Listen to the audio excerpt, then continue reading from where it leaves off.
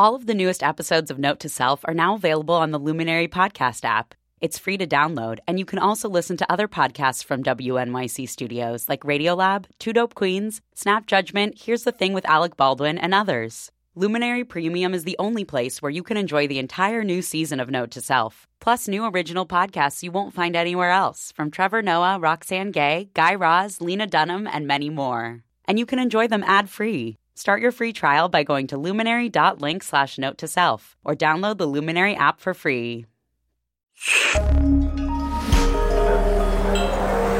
Listener supported. WNYC Studios. Happiness is a skill that I acquired. I'd like to introduce you to Chade Mang Tan. Everybody calls me Meng because in the US, nobody can do names with more than one syllable. So saying the name Mang to someone who works in tech is kind of like saying the name Ira to someone who works in public radio. Mang's a former Google engineer, but he's not here to talk about coding or anything. He's here to tell us about how he overcame another kind of software glitch. I was miserable. Right? Most people are somewhere in the middle. And some slightly unhappy, slightly happy all the time. And some people like me, we lost a genetic lottery, so we were born miserable. Mang's going to tell you how he engineered his own happiness and how he made mindfulness big at Google, spread the word across Silicon Valley, and brought it to you. Because if there was ever a time when we could all use a little more contentment, you know, the kind that doesn't come in a pill, it is definitely with the political climate surrounding us right now. It's Note to Self, the tech show about being human. I'm Manoush Zomorodi. This week, the mainstreaming of meditation and what mindfulness has to do with profits and productivity. 1 year ago, at the age of 44, Mang retired from Google. His title was Jolly Good Fellow. This was a name that he actually gave himself, but it stuck. He had joined the company in the year 2000, employee number 107, and his job was helping Google make its search function work better on mobile devices.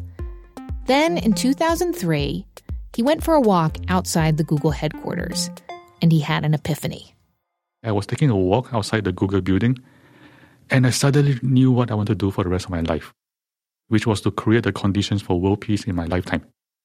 No, you did hear that right. His goal was to create the conditions for world peace. Yeah, big goal. But this wasn't Mang's first epiphany, so he actually knew there was something to it, because before he had become a Google engineer, he had actually found happiness and joy. So I was miserable basically my entire youth. And then just before I turned 21, something changed, which is I attended a talk by a Tibetan nun, a Buddhist nun, and she said something in the middle of her talk. She said, it's all about cultivating the mind. And it's like suddenly I understood. It's like everything in my life suddenly made sense. And at that moment, I promised myself two things. I said, from this point on, right here, right now, from here on, I'm a Buddhist, and I'm going to learn meditation, no matter how hard it's going to be. And then over time, I realized that access to joy is a skill. Mang discovered that once he learned how to access joy, he could build it into full-fledged happiness. And then he could build all that into a happy life. Inner peace. Inner peace, joy, and compassion. This is what he decided he needed to bring to his fellow Googlers. So he started a mindfulness training course for his colleagues, and he called it, appropriately enough, Search Inside Yourself. But he knew that to get Googlers to actually take the class, he would also need to focus on helping his colleagues get ahead professionally, help them make more money. I figured there has to be incentive. People have to be incentivized to want to do it. And I figured people, they want to be successful, they don't mind being happy. So that's why success became the foundation of what I do, of Search Inside Yourself. So how to link mindfulness to profits? Mang promised them emotional intelligence, or EI, as they call it in the Valley. It's something that many techies have been accused of lacking. But no matter how amazing your coding skills are, a good developer still needs to talk with colleagues and understand what the customer really wants. Search Inside Yourself became a cult hit, the most popular course at Google. People were telling Mang that this class was changing their lives. So he wrote a book, then another. And so he decided to leave Google in 2015 to focus on his own meditation practice, but also his teachings and his mission. Still, though, with that engineering mindset. I'm calling it transformational philanthropy, which is to try to transform human beings, right? Make peace, joy, compassion the default state of all human beings. It's hard to imagine, but back in the day, not that long ago, this idea of meditation being okay in a corporate situation, it's relatively new. Yes, not just new, it was weird. Weird, yeah. It's fascinating. Not that long ago. I mean, today it's like mainstream, right? Kermit the Frog entities, right? It's fascinating. But back then, it was like weird. So I did three things when I created the curriculum. First is the science, right? So everything I say has to be backed by science. So that's one. Second thing was precision of language. So, for example, I never say go deep into your emotions. Because if I do that, engineers will be like, how do you quantify deep or shallow? Right. So I'll say we're trying to create a high resolution perception into the process of emotion. And that even engineers can understand. So that was the second thing. The third thing I did was make everything applicable to the business world. For example, loving kindness, right? So part of the curriculum is loving kindness. And the spiritual types like us, we all know it's good for us. Still, in the class, I have to say, if you have loving kindness, you go to a meeting room, everybody can feel it, and in the long term, they want to help you. And so it has a business application, even loving kindness, even compassion.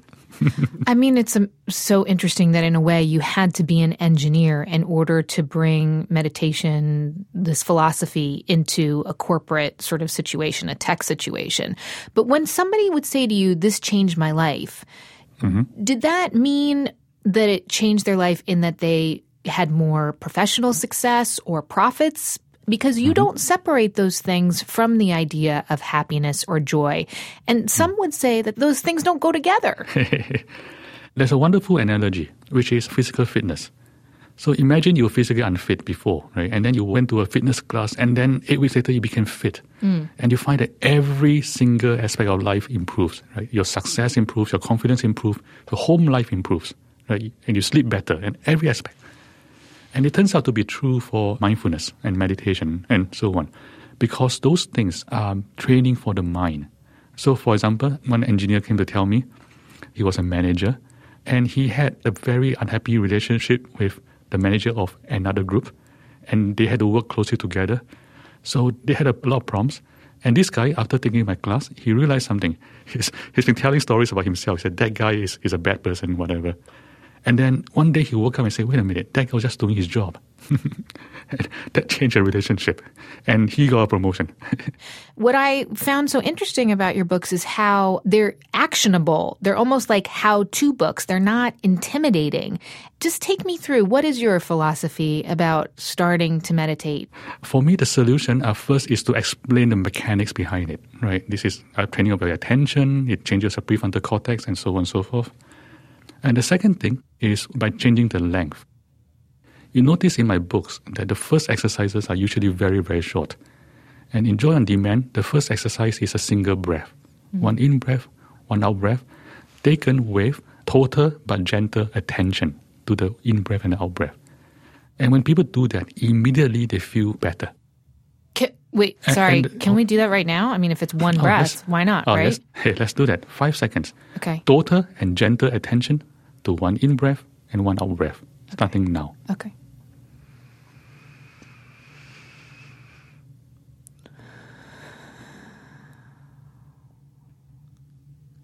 Thank you. Thank you. You feel better already, right? Yeah, I do. Yeah. In taking the one breath, already you stimulate your vagus nerve. And in doing that, already you're activating something called the relaxation response, which is the direct opposite of the stress response. And already your heartbeat is lowering, your blood pressure is lowering, and so on. It's fascinating. Your muscles are really loosening up. And so the question is, why is it that one breath works so well? And the answer is intensity. So remember the instruction I gave, like total and gentle attention. And there is a beautiful analogy from the old Tibetan text, which is, it is like strong perfume. Right? If you have very strong perfume, you open it up for just a few seconds, you close it back, the whole room smells nice for a long time. In a minute, how Meng balances mindful breathing with playing Pokemon Go. Really. Stay with us.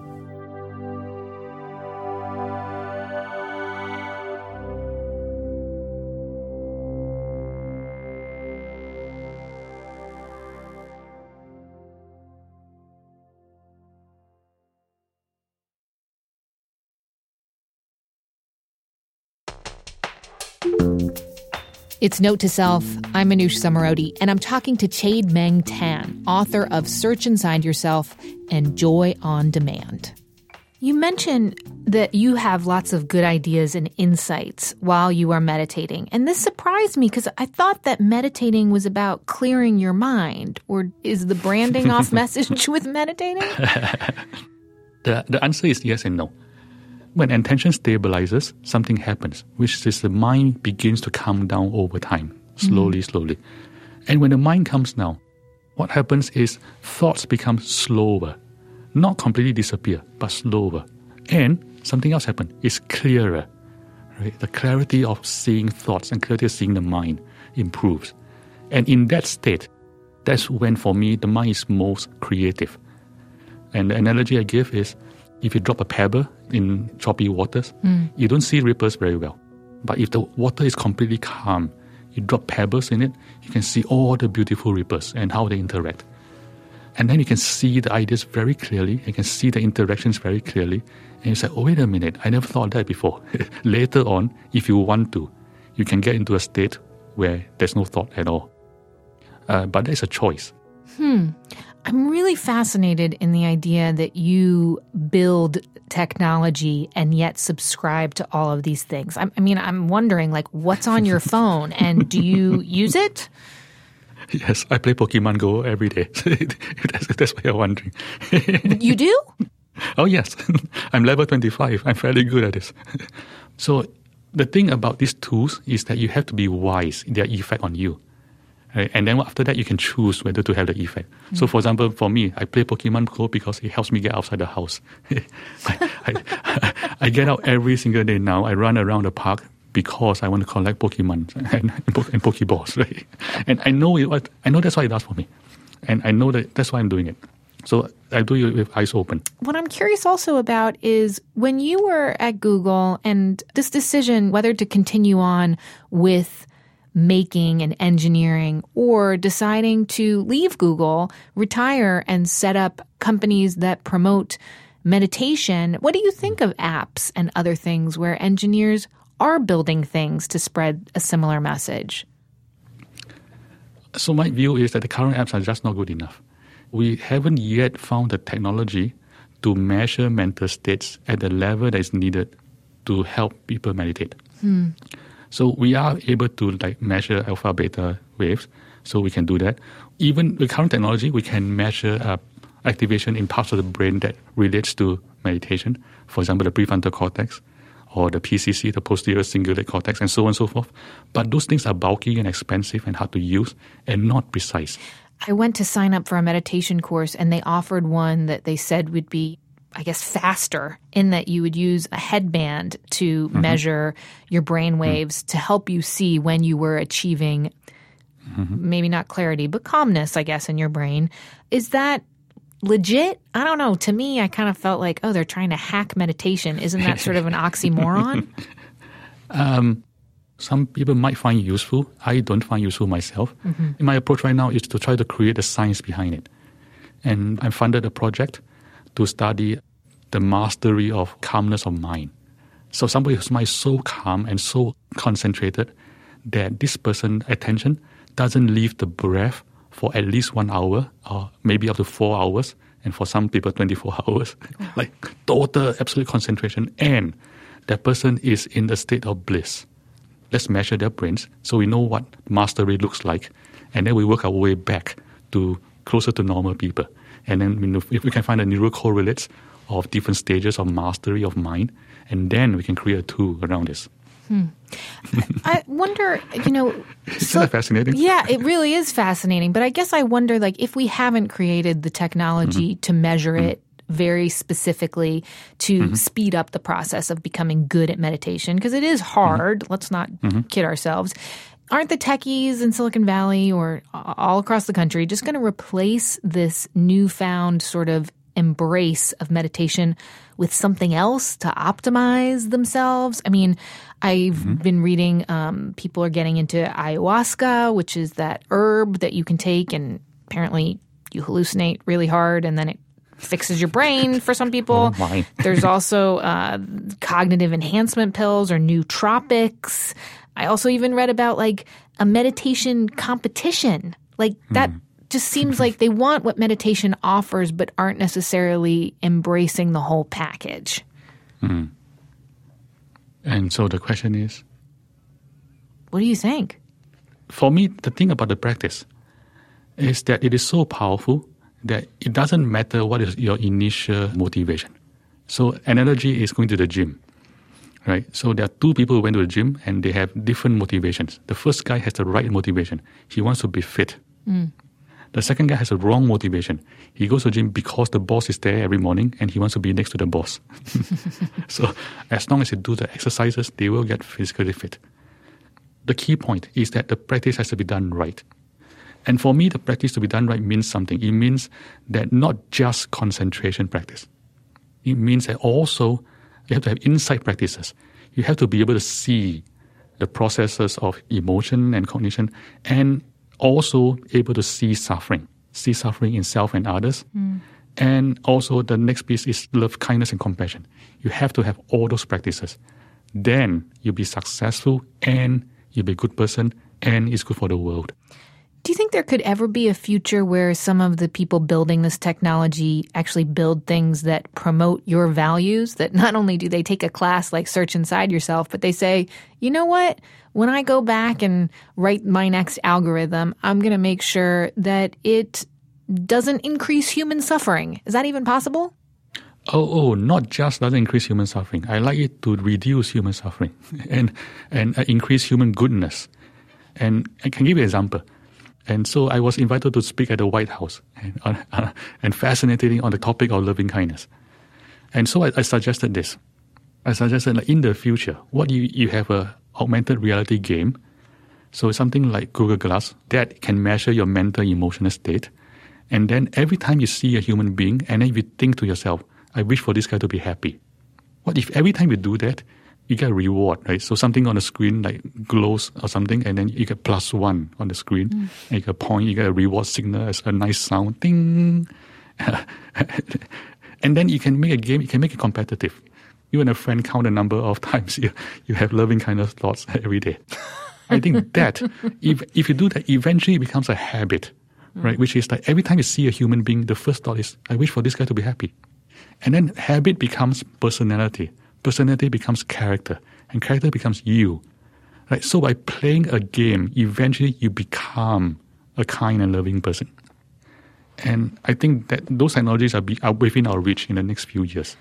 Is there a potential that capitalism sort of takes over meditation? I mean, you go to a yoga class and it's like going to the gym for a lot of people.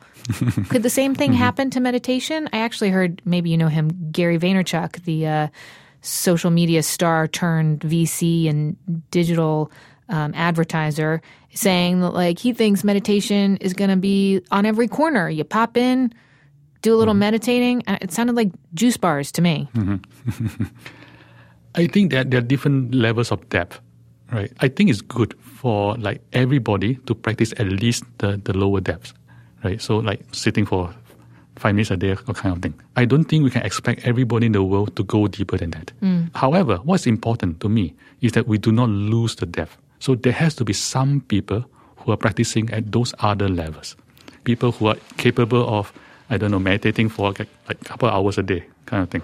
Those who are embodiments of compassion. The number one thing that needs to happen, I think, is that people who teach mindfulness has to hold themselves to a very high bar. Right? If you don't even know how to meditate for an hour, you shouldn't be teaching this stuff. So for me, that's the solution. Right? It's like teachers have to be held at very high standards, so the teaching will not go away. And the risk of it was spoken to me by Sadhguru, and he gave me a wonderful analogy. Imagine there's a primitive tribe, and imagine that somehow somebody gave them an airplane. So at first they don't really know what to do with it. And then eventually somebody started using it as a bus. And after they started using it as a bus, some genius noticed that there are two things sticking out of the bus, and they decided if they cut those two things off, we have a better bus. So the good news is that now the tribe has a bus, so it's improvement of their lives. However, because they cut their wings off, they will never get the full potential of the airplane. And it's the same with yoga and mindfulness, right? The potential of this is amazing. It is total eradication of all suffering. Not just you can deal with stress, not just you can get a promotion, but all the way to that.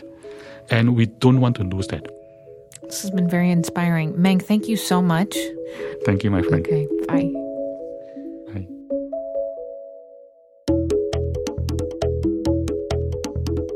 For those of you who want to try another of Meng's short exercises, stick around after the credits. This one is super easy. I've been doing it, and I think it's actually working. And last week, if you missed it, we talked to the world's most famous performance artist. Marina Abramović has some other methodologies, counting lentils, anyone, that you can try to get a break from email, maybe even help you find your inner self. I gotta say, these 2 episodes, I'm glad we're putting them out now. I thought you all could really use shows about peace, love, and kindness during this grand finale of an election season. Subscribe to Note to Self wherever you listen to podcasts. And if you're on iTunes, the kindest thing you can do is rate us. Wishing you compassion and happiness from the whole team this week. Jen Poyant, Jenna Cagle, and Joe Plord. Special thanks to Rachel Neal for all her help and compassion this week, too. Note to Self is a production of WNYC Studios. I'm Manoush Samarodi.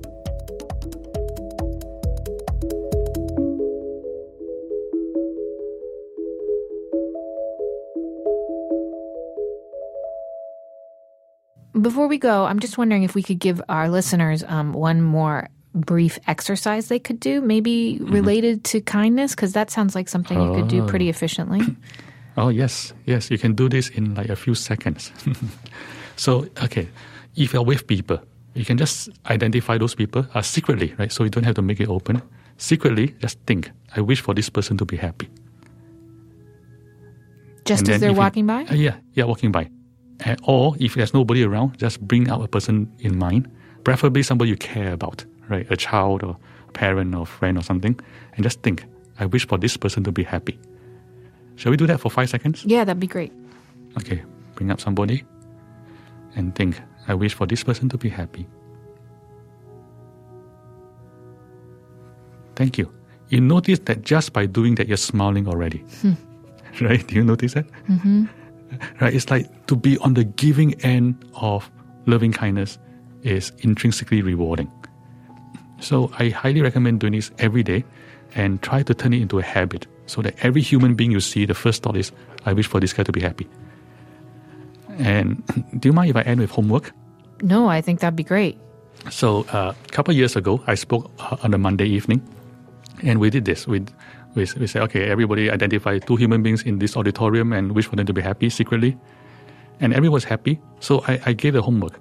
I said, tomorrow, Tuesday is a work day. When you go to work, every hour, on the hour, secretly wish for 2 people outside your office to be happy. And then get back to work. It takes 10 seconds. It doesn't take any time. So go back to work, nothing changes. And they don't even know because you're just thinking. And see what happens. So that was Monday evening. Wednesday morning, I received an email from a total stranger. And this person she said, I hate my job. I hate coming to work every single day. But I did the homework on Tuesday, and Tuesday was my happiest day in 7 years. Happiest day in 7 years. What did it take? It took 80 seconds of thinking. Just thinking, I wish for these people to be happy. So I highly recommend this as homework to all of you, my friends. Try it out, 10 seconds an hour, and see if that has any impact on you.